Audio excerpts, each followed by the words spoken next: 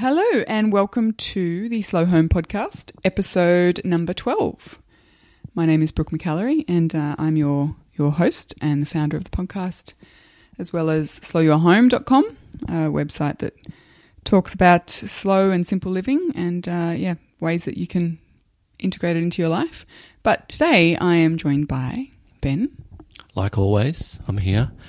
And today's episode you interviewed someone a little bit different, coming to the slow movement, if you like, from a academic point of view, which I found really, really interesting. You interviewed Donnie Maclurcan. I did. Maclurcan. Yes. I did. No, I interviewed Donnie Maclurcan, and it was Donnie now heads up an organisation called the Post-Growth Institute, which you can find at postgrowth.org.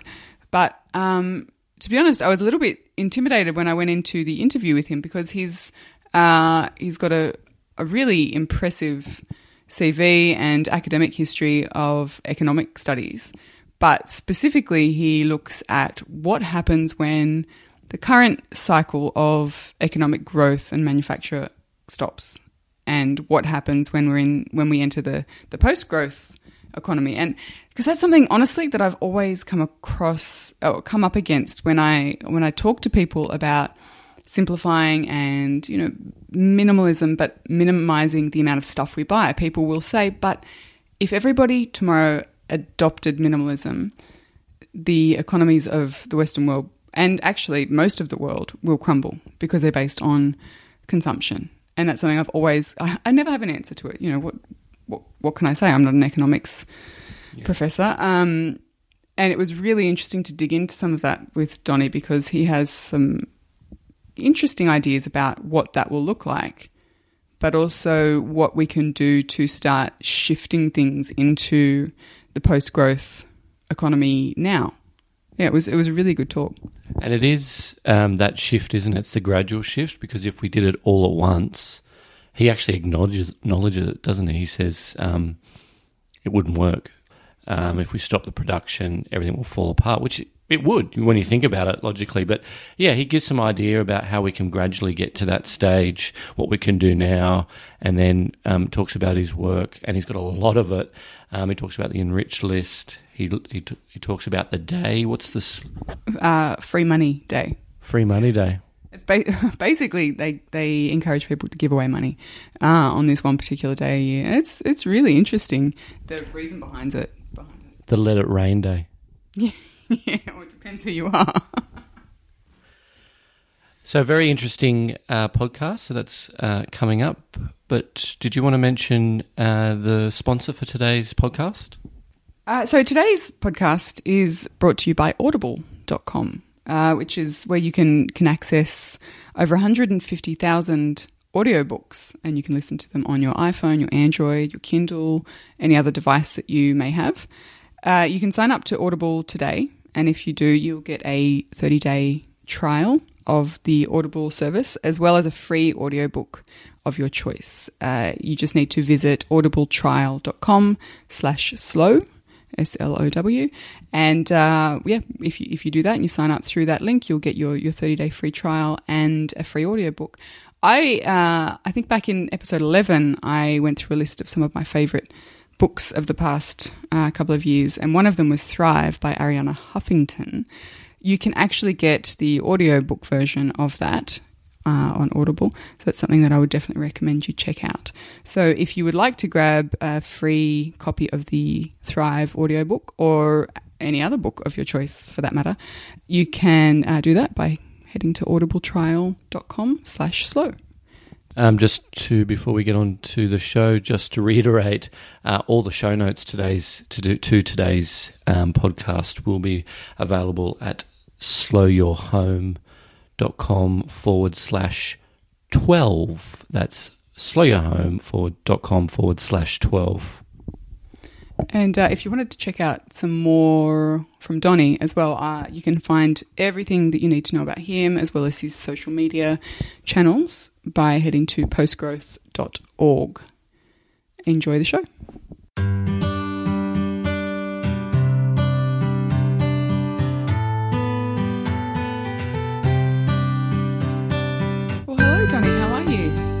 I'm good, thanks, Brooke. How are you? I'm really well. Thank you for talking to me this morning. Well, it's certainly early for you and midday for me here in Oregon. Oregon sounds like a beautiful part of the world, actually.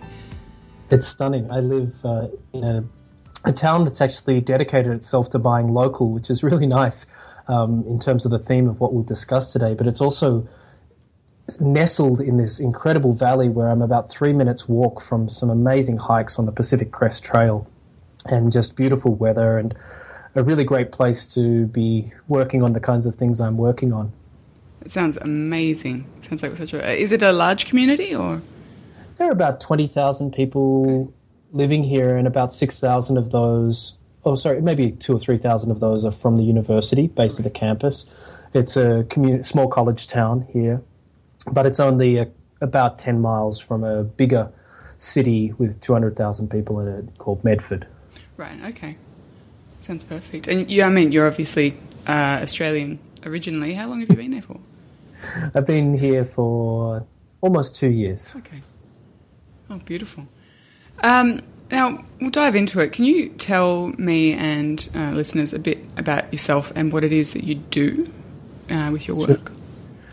Sure. So I'm passionate about all things not-for-profit. I have been involved working with organisations in Australia and then having set up an organisation that supported the startup process for not-for-profit initiatives in Australia. And so I worked in eye healthcare, I worked with Sydney's homeless, I worked as a telephone counsellor, I worked with Rotary before setting up my organisation called Project Australia. And then I spent the last 10 years essentially learning everything I can about not-for-profit startup and helping over 300 organisations in that process of everything from incorporating through to how to actually run effective board meetings and processes, streamlining activities to essentially create enterprises within not-for-profit structures. So not-for-profit organisations with businesses that sit underneath them to ensure their sustainability. And that led me, as well as my PhD work looking at global equality, that led me to establish another organisation, which is an economics institute, about 5 years ago. And just today, literally 5 minutes before our interview, I got notice that we've just become a 501c3, so a registered charitable organisation in the US, so after 5 years, which is great. And wow. We look at economics in terms of beyond growth. Our economic systems, whether they've been socialist or capitalist, have throughout history in the last few hundred years focused on growing, ever expanding. And we know that that's hitting limits now. It has been hitting limits for some time, in fact. And so we are looking at, the economic alternative. What would a post-growth economy look like? An economy that goes beyond ever expanding. And that's where my interests in not-for-profit organizations really nicely intersect as our institute runs fun events like Free Money Day, where people hand out their own money to complete strangers and ask them to pass half on and engage with money in new ways. We run creative activities like the Enrich List, which is the equivalent or the farcical take on the Forbes Rich List, where we put up the most enriching people, people doing the most enriching work that we've found. And then we come back to this economic modelling and are really working hard at the moment to put out a new economic model beyond capitalism that could actually ensure livelihoods as well as the outcomes that we so desire in terms of our climate and also in terms of social equality. So going back to your idea of post-growth, and I'll go back to Free Money Day as well because I'm really interested in talking about that a little bit. But in today's world, a successful life is typically defined by having enough money or, forever increasing amounts of money and stuff and status. But so in the post-growth economy, what do you think a successful life would look like? My guess is that it's exactly what most of your listeners have already come to experience themselves. A successful life is one in which everyone's needs are met without restricting the capacity of each other's needs to be met. And that essentially comes down to community, to caring, to sharing, to valuing the informal economy, valuing the things that we exchange for free and barter and trade with each other, which for so long, I mean, feminist economists have done a very good job at pointing this out, at how the patriarchal system that has underlied so much of the oppression of the 20th and now 21st century has done such a great job at quashing anything that really is to do with caring and the informal economy. I mean, caregiving, for example, the fact that that is not included in the way that we measure an economy's wealth, so to speak, on that simplistic GDP measure. Even the person, Kuznets, who was behind the GDP creation, pointed out that limitation at the very beginning. Yet we haven't taken that into account in terms of working out what makes a good life, what makes a good economy. We're so frightened, it seems, especially senior bureaucrats and academics and economists are so frightened to question the god of growth and to ask what would happen because, and I think justifiably so, because so little work has been done on viable alternatives such that people feel, well, anything that doesn't grow basically collapses. Mm-hmm. And certainly in light of the alternatives that have been put forward, I would agree that fear is justified. What I think is opening up now that's more exciting is alternatives are starting to emerge that actually look towards a market economy that could function without a growth imperative. And to come back to your question, what really matters? What does a post-growth society look like? It's an economy where needs are actually addressed, where we don't have so much waste in the system as we do now. You know, things from apples traveling all the way from the UK to China just to be polished, through to massive bureaucracies in Western democracies to deliver healthcare and other social services that really have so much fat built into them that those on the political right who critique the size of government have a good point, have a justification for what they say because so much bloating has happened. So a post-growth economy is one that functions, truly functions for everyone and services needs and harnesses what should have come from some of our progress in so many fields rather than leaving someone like me going, how come if Australia, for example, was the wealthiest country per capita at the start of the 20th century, how come by the end of the 20th century there was still homelessness on the scale there was? How come there was still massive obesity? How come there were all these social challenges that Indigenous life expectancy was so much lower? That, to me, is the driver for a post-growth economy and essentially gives an indication of where we would need to go. It's an economy where those things get worked out.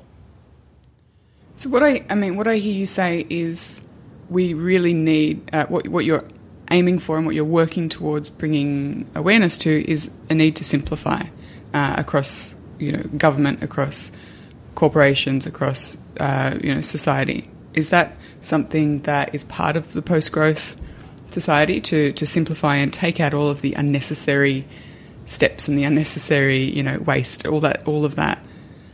Absolutely, we need to simplify. The challenge there is to not think that means that it's going to be simple. Mm-hmm.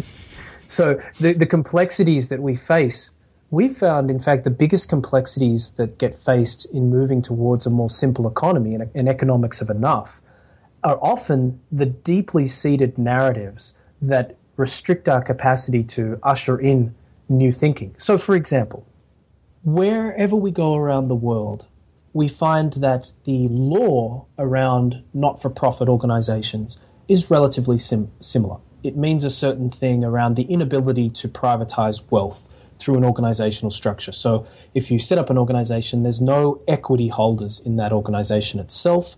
If the company makes, or the organization, if it's a charity, makes profits, those go back into the organization itself.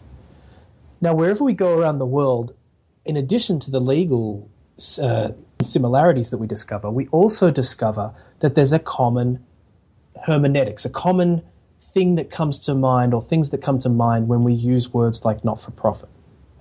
Typically, people associate not-for-profit with charities, bureaucracy, donations, purpose, social mission, these sorts of things. Volunteering as well is another key word that comes up.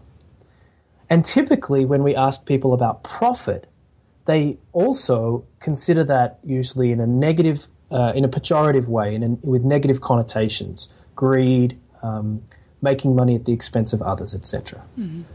Those two terms both have the power for very different meanings that we are seeing in the world. To start with not-for-profit, almost 50% of the world's not-for-profit income, in terms of all the organizations that exist, the millions of them that exist across 26 to 30 different countries that have been surveyed, almost 50% of that income now is self-generated through business activities.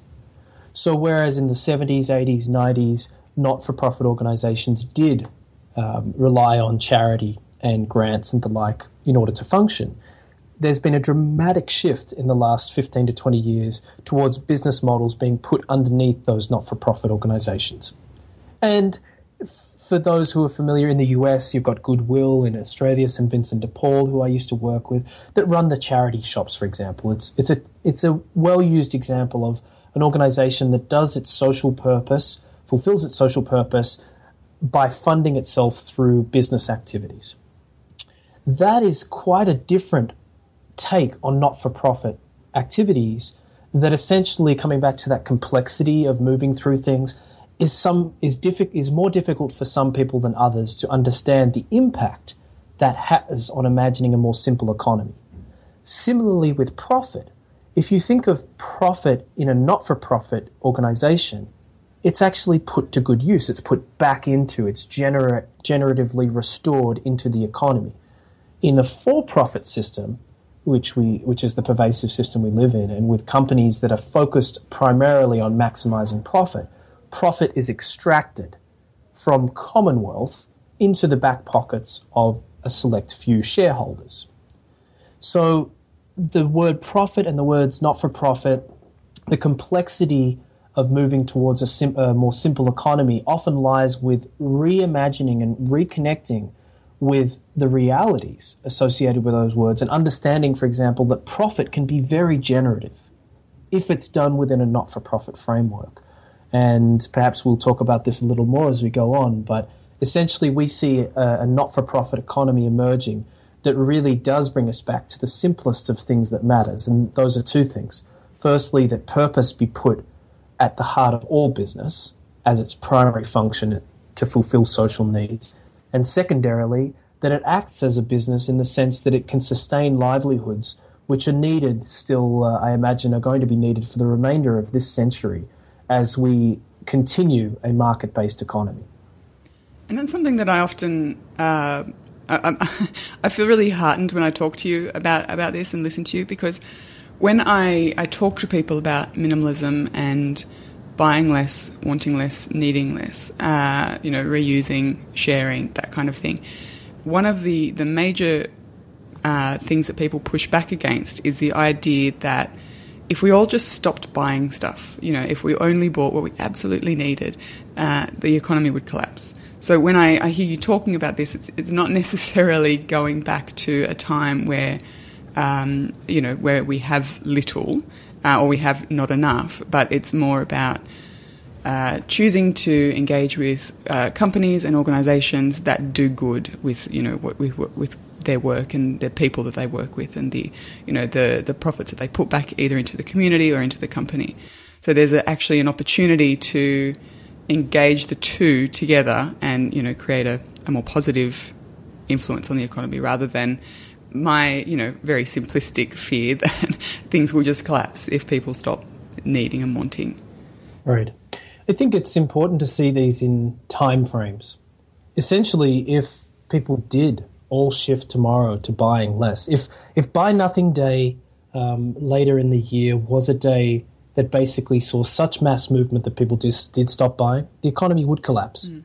There would be riots. There would be mass despair that emerged from that. The fact is, though, that what you're proposing in engaging with people is not that.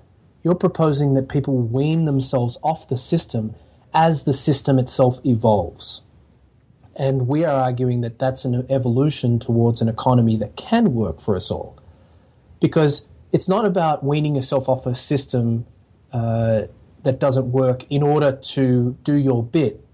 That's part of it, but that's not the main bit. The main part of it is that in weaning yourself off a system, you actually open yourself to being part of the response, as you're saying there, in terms of conscious consideration for where are you putting your money. And also, what happens when we actually extract ourselves from the economy in terms of the formal economy? We end up generally being able to give more. The people I know who have downsized their lives and got off the keeping up with the Joneses treadmill then become the people who are able to volunteer more often. They get involved in community activities, they barter more, they're able to be better parents, better family members, better friends. What part of a great economy doesn't that fit into? For mine, that's the essence of an economy that's working. So I think everyone who's listening that is doing their part in terms of downsizing and simplifying their life, you're doing amazing things. It's so important. It helps feed the work of people at our institute in terms of driving the creation of an economic alternative, knowing that people are waiting for it, are looking forward to engaging with an economy where they know they're not compromised. They can go out and purchase things in that economy and know that that is overall contributing to our common wealth. I know, because I often feel like, at least initially with me, the idea behind simplifying and slowing down and, getting more intentional was very much self-interested. My life was hectic and crazy and really pressured and overwhelming. So when I stepped back from that, it just felt like something that I was doing for me and my family, and the impact was enormous. But it's really interesting to see that more from the 10,000-foot kind of view and seeing the wider impact that slowing down and living a simpler life and having fewer needs actually has on the wider, economic side of things and society. I think increasingly we're going to see that these things are all connected. Right, and I think it's totally okay that the motivation some people have in moving towards a simpler life is self-driven. Because I think that on a deeper level, there's something happening here that we haven't maybe put our finger on that often, which is that chaos, from my experience, other than general entropy in physics, chaos in terms of society reaches a point where it bends back towards connection and simplicity. There comes look at what's happening with mental illness around the world. It's been on the rise for a long time now, but I think that arc will bend at some point where it will hit a breaking point and people will say, enough, I can't deal with this insanity myself, my family, etc. Obviously, insanity is maybe not the most sensitive of words there, but essentially the conditions that it creates to have so much stress in our lives ultimately hit a point where I think people will say, I can't deal with this anymore. So I think building on the work of people like Ted Trainer out of Sydney and the Simplicity Institute in Melbourne, there's an infrastructure that is increasingly growing such that it's okay that people are reaching points where they say, enough, I can't deal with this complexity that this system has created and I want a simpler life. And then they fall back on the kinds of things that this podcast that you have is creating, where people have communities of experience around simplicity and encourage people to grow in that way and essentially realize that they're part of something bigger, that even if it was driven by selfish means, perhaps, selfish purpose at the beginning, can very quickly be discovered as maybe you did, Brooke, that it's part of something bigger and something very important and positive. Oh, absolutely. I think the effects are going to be far-reaching the more that people engage with the ideas behind simplicity and slow living. It's just going to, we're going to see more and more of a positive impact, I think. Shifting gears a little bit, are you somebody in your day-to-day personal home life, do you identify with being a minimalist or a simplicity kind of advocate? Absolutely. I have very few possessions. I have a very low income, which is something that I have consciously chosen. something that I may change in the next few years if I continue in the direction of having a family. But essentially, I realized a while back that there was a trade-off that I was willing to make in terms of income and stress, and income and expectations and the like. So I have my creative freedom largely because I don't work for others and I run an institute that I'm accountable to a board, but essentially I'm not working underneath an organizational structure like within the university, etc. And so I spent a few years, your listeners might be interested in this, about 6 years ago, I managed to get through everything on my to-do list. Like everything. And I mean, from sorting every single photo to having spoken to every single person that I promised I would I wanted to connect with before I died, and every single thing, because I was obsessed with efficiency and streamlining my life in a way that was going to enable me to get things done that I wanted. There was probably a shadow aspect of compulsivity or the like associated with that.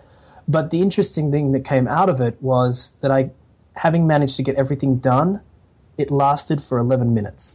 And then, and then of course, it mushroomed back out. And so now I have total relaxation about my to-do list in the way that it swarms and then contracts and then swarms again. I think the thing that I really did appreciate about that period that I still appreciate is I've managed to simplify my communications in a way that works for me. So I have little techniques like in my inbox where I will go through each morning and I use Gmail, which I find very useful, especially the labs and what they offer in terms of add-ons for my email, canned responses and things like that. And so I'll go through my email and I'll quickly click reply on any that I know I need to make a reply for, and I'll put any letter in the box in the reply section, and I'll click archive, and it will take it off my front page and put it over into my drafts. And that's a very quick way for me to be able to assess at any point what my workload is in terms of inbox. Mm-hmm. And it makes communication for me a lot less of a chore, which it would be if I saw 300, 400, 5,000 emails in my inbox. I never have more than 30 emails in my inbox, and I'm getting 100 plus every day. And so it allows me the simplifying that I've brought into that process, as well as some of the automating, has allowed me to relax on that front and give me more time to get out and enjoy the beautiful outdoors here in Oregon. So it's just a case of systematizing and organizing, but not for the sake of having a system or being organized. It's so that you can actually go and live life. Absolutely. Yeah. And I also, there's something that I think others will resonate with, and that is I don't get outdoors and do the things that I want to do as much as I would like, but that's not for want of it. That's because I'm trying to drive a global movement around post-growth economics, and there's a commitment that's required there that means that I probably end up doing 70, 80 hours of work per week, and that's not ideal for me. That's just what I'm called to do, but I manage somehow still to have a simplicity in those 80 hours that allows me to I can walk away from my online devices for 5 days and I'm not fazed by it. And I know others who are working the same amount of hours in a week can't do that. And so I guess I wanted to just share that with your listeners in case there are people out there who are feeling like I'm suggesting that it's only, what it does is only create plenty of time in my schedule, and that's not true. I have to work hard to create that time and to continue pushing myself to take a break and go out and do things. But it's geared me to be in a position to be able to do that should I want to. I think, again, that just goes back to the idea of creating those things intentionally and also, spending your time intentionally, because it would be very easy, and I think most of us have fallen into the trap at least once, of remaining connected and remaining hectic and busy and, operating up at, full 100% kind of capacity all the time, because it's sometimes easier to keep doing that rather than step back and say, well, what can I do to simplify this? What can I do to slow this down? Right. And there's one other thing I'd like to share about how I keep my life simple. and that is I've never owned property. And I found that maybe I will one day, maybe I'll look at a community land trust model, like a not-for-profit equivalent of land ownership. But essentially, I saw so many of my friends who got into mortgages, particularly in Australia, at a very young age. And I feel for them in terms of the stress I've seen that bring into their lives. Now, I found an even better medium than paying rent, which itself can bring in stress, although, of course, what you trade off with paying rent is the relaxation of not having to worry too much about getting things fixed on a property. But what I'm doing recently is I'm now managing a property for others through my organization. And so I get free rent as well as not having to be the owner of the property, whilst also learning more about that process of property management. But I find that taking that regular rental payment or mortgage payment off the books for me is incredibly relaxing. It basically takes so much stress, and I'm a big fan of the gift economy and barter economy in that sense of reducing. I have very few overheads. If I were living in Australia, I'd have even less because I wouldn't have to pay health insurance, which is mandated here in the US. But beyond that, I have very few overheads at the moment. My internet is one of them. My utilities are covered by the place where I live, and my phone. My own cell phone is the only other regular thing in addition to healthcare, and that makes life very easy. Yeah, I can imagine. You've spoken about sharing and bartering a couple of times. I just want to dive into that a little bit. So the idea behind collaborative consumption, I first came across, I think it's Rachel Botsman. Rachel Botsman. Yes, her TED Talk. And it really hit home to me because, she just had this really wonderful way of delivering what could potentially sound like either a complicated idea or a very, idealistic idea that the skeptic in me would say, oh, that'll never happen. She had a really interesting and, encouraging and open way of talking about collaborative consumption. Particularly, she was talking about, electric drills, for example. And she basically said that we don't need the drill, we need the hole. So is that kind of the basis of the idea of collaborative consumption? Is that something that you are a big believer in? Yes and no. There's been a big schism, essentially, in the collaborative consumption movement in the last year or so that comes to the heart of things I'm interested in. And that is collaborative consumption from a very for-profit, market-driven perspective, a la Uber Airbnb and that sort of style, where essentially the outcomes on a public level are good in terms of people sharing more, but the questions we ask at our institute are what's happening with the profits that are being made.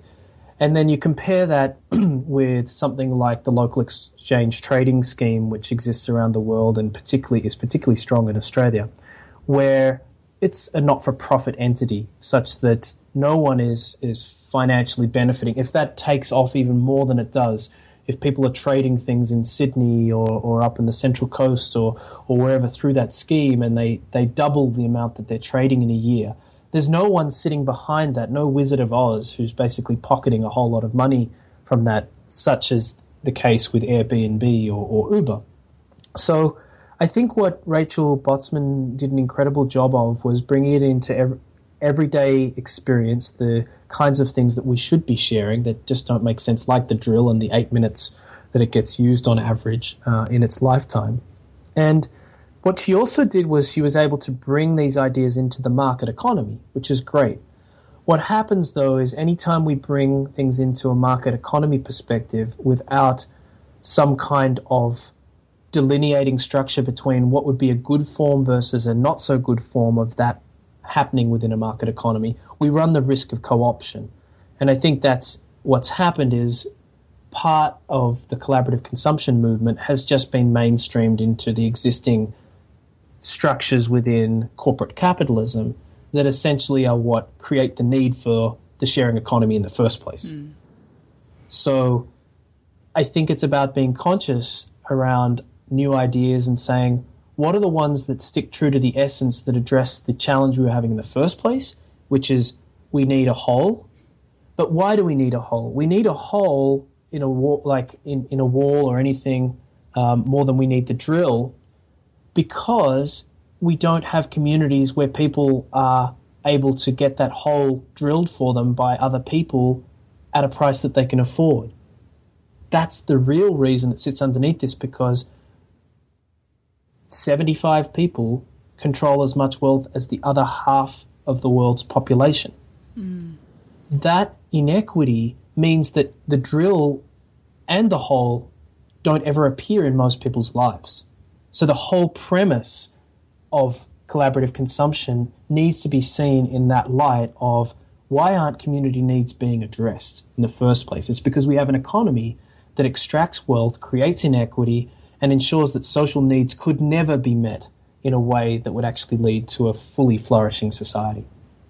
Community is something that in almost every interview I've had since the podcast began, community is something that comes up time and time again, and both the benefits of a strong community and engaging with our community, and the impact of the death of community, both of those things have come up time and time again. And I can't help but feel that is where the answer lies. You know, in terms of collaborative consumption, I wrote years ago about, you know, my dream of a community-run co-op where things like power drills live, and people come in together and they share, and you know, you use what you need and you return it, and everybody benefits. And you know, the response to that so often is skepticism, because people think, well, you know, someone will steal it, someone will not return it, someone will break it. And I think that kind of response speaks to the weakened community that we currently are experiencing. And I'd just really love to see people get back out and connect and engage with each other. And I think that that's where a lot of change will stem from. Absolutely. And I think what helps in the journey to understanding how to unlock that and unleash that is to understand how pervasive the individualism has been as a narrative in the last 30 years.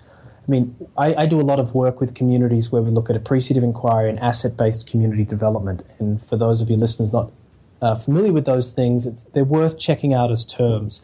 And what we realize through those processes of running activities where we reframe conversations and questions in engaging with not-for-profit projects and communities is that so much of everything we see around us, media, advertising, literature, talks, all sorts of things, start with what's wrong. It's very pervasive, and that's been a destructive force on community building, because when you get bombarded with what's wrong, it's natural that we go from in that fear space towards protecting ourselves. The second aspect of this that I find fascinating was just pointed out to me recently at an event, and is detailed in a book called Uncivil Liberties, Deconstructing Libertarianism, is that if you think of all the superheroes in the US, Spider-Man, Superman, even the John Wayne-style heroes, what's one thing that binds them? Even the females in these processes, what's one thing that binds them? They're all solo acts, in the sense that they're not rooted in community. They always ride off into the West. They never are in permanent relationship with someone. They're not married. They're not grounded in community.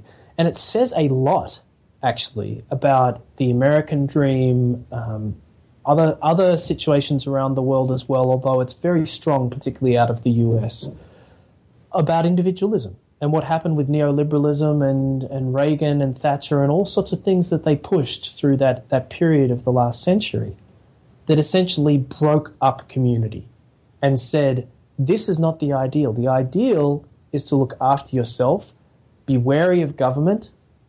Ironically, government was pushing that message. Be wary of government and look after yourself, and that is going to be the best outcome for everyone. I mean, it's a very skewed take on Adam Smith's work when it comes into the capitalistic sphere.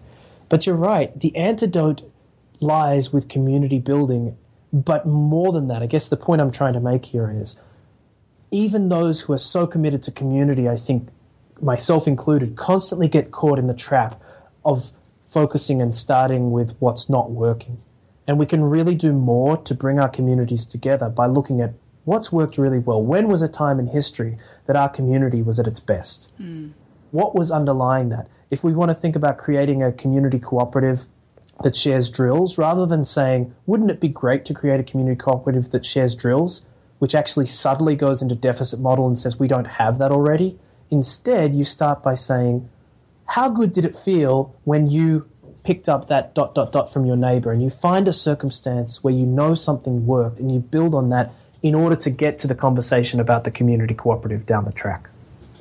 I think that's really powerful, just that shift in mindset too of, of not the have-nots or the negative, but the engaging with the positivity and the what is right and what feels good and what kind of speaks to the heart of people, because I think people understand, you ask somebody about their fondest memories, and it is not when they sat alone in a room full of stuff that they bought, gently patting their leather lounge and, their MacBook. That is not people's fondest memories. It's people. It's connection, So I think we understand deep down inside that is where the best of life is. It's just a matter of engaging with that in a way that doesn't make people feel, like you said, what's wrong with the world already. It's re-engaging it in a different kind of way. Right. And, there's something I just thought of that I'd like to share. Maybe some of your listeners are more on the introverted end of the spectrum. And so maybe it's worth highlighting that community doesn't have to mean socializing with a ton of people all the time. Community might mean just connecting with your friend one-on-one or your neighbor one-on-one in more meaningful relationship. I hadn't thought of it until now, but I suspect that some people bristle at the word community if they're more introverted than extroverted and just go, I don't want that. But I suspect that those people deep down do want to feel loved and to give love. And I think that can happen in various ways, including one-on-one, which for mine is very much part of community. I mean, community coming from, I think, was it commune to, and then compagnie, which was to break bread together. I might have made a quick jump there in the words, but I think to commune meant to be together, and that didn't describe necessarily a group. It could be just two people.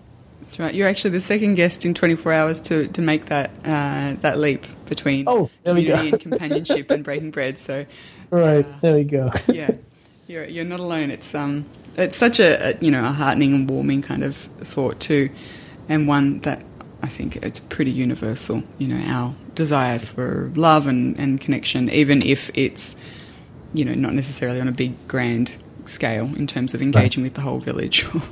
Right. Well, I think that's such a lovely place to wrap up. I, again, would talk for, another hour about this, because I think what you're doing and the awareness that you're bringing to the kind of world that we actually can have is so powerful and so positive. And is there anything that you would like people to know before we finish up? I would, actually, and I hope it doesn't seem as like I'm focusing on semantics, but I would say that hopefully what we're bringing here in this process is not the world we can have, but it's the world that we are actually having, because it's happening. Like all you have to Google is anything like transition towns, open source software, food sovereignty, Via Campesina, Mankind Project. Absolutely any of these terms and so many others show that it's happening right now. And I think it's really important for those who are struggling with their sense of hope that a world that we want is on its way, is to remind yourself that it is changing right now. As we are speaking on this conversation, millions of people worldwide are driving forward the world that we want, and it's totally underway. And we'd love anyone who's interested can check out our work. We'd be more than happy to engage in conversations in other ways around this, and look forward to staying up to date with the simplicity movement more generally, and the slow living movement, and the wonderful things that are emerging from that space. Congratulations to everyone who's doing so much in making those important decisions. Fabulous. And where can people find out a little more about you and your work? Postgrowth.org. We're the Postgrowth Institute, so postgrowth.org. And you can also check out freemoneyday.org or enrichlist.org. Awesome. And I'll include a link to all of those and some of the things that we've spoken about today in the show notes as well. But Donnie, thank you so much for talking to us. It's been fantastic, really enlightening, and enriching. I feel more hopeful after speaking with you. Great. Thanks, Brooke. It's been wonderful chatting. Thanks.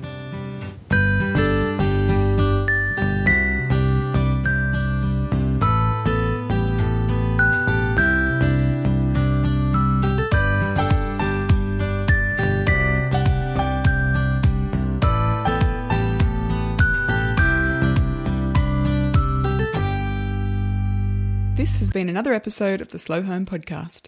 If you enjoyed it, be sure to subscribe via iTunes and leave us a rating or a review. Thanks for listening.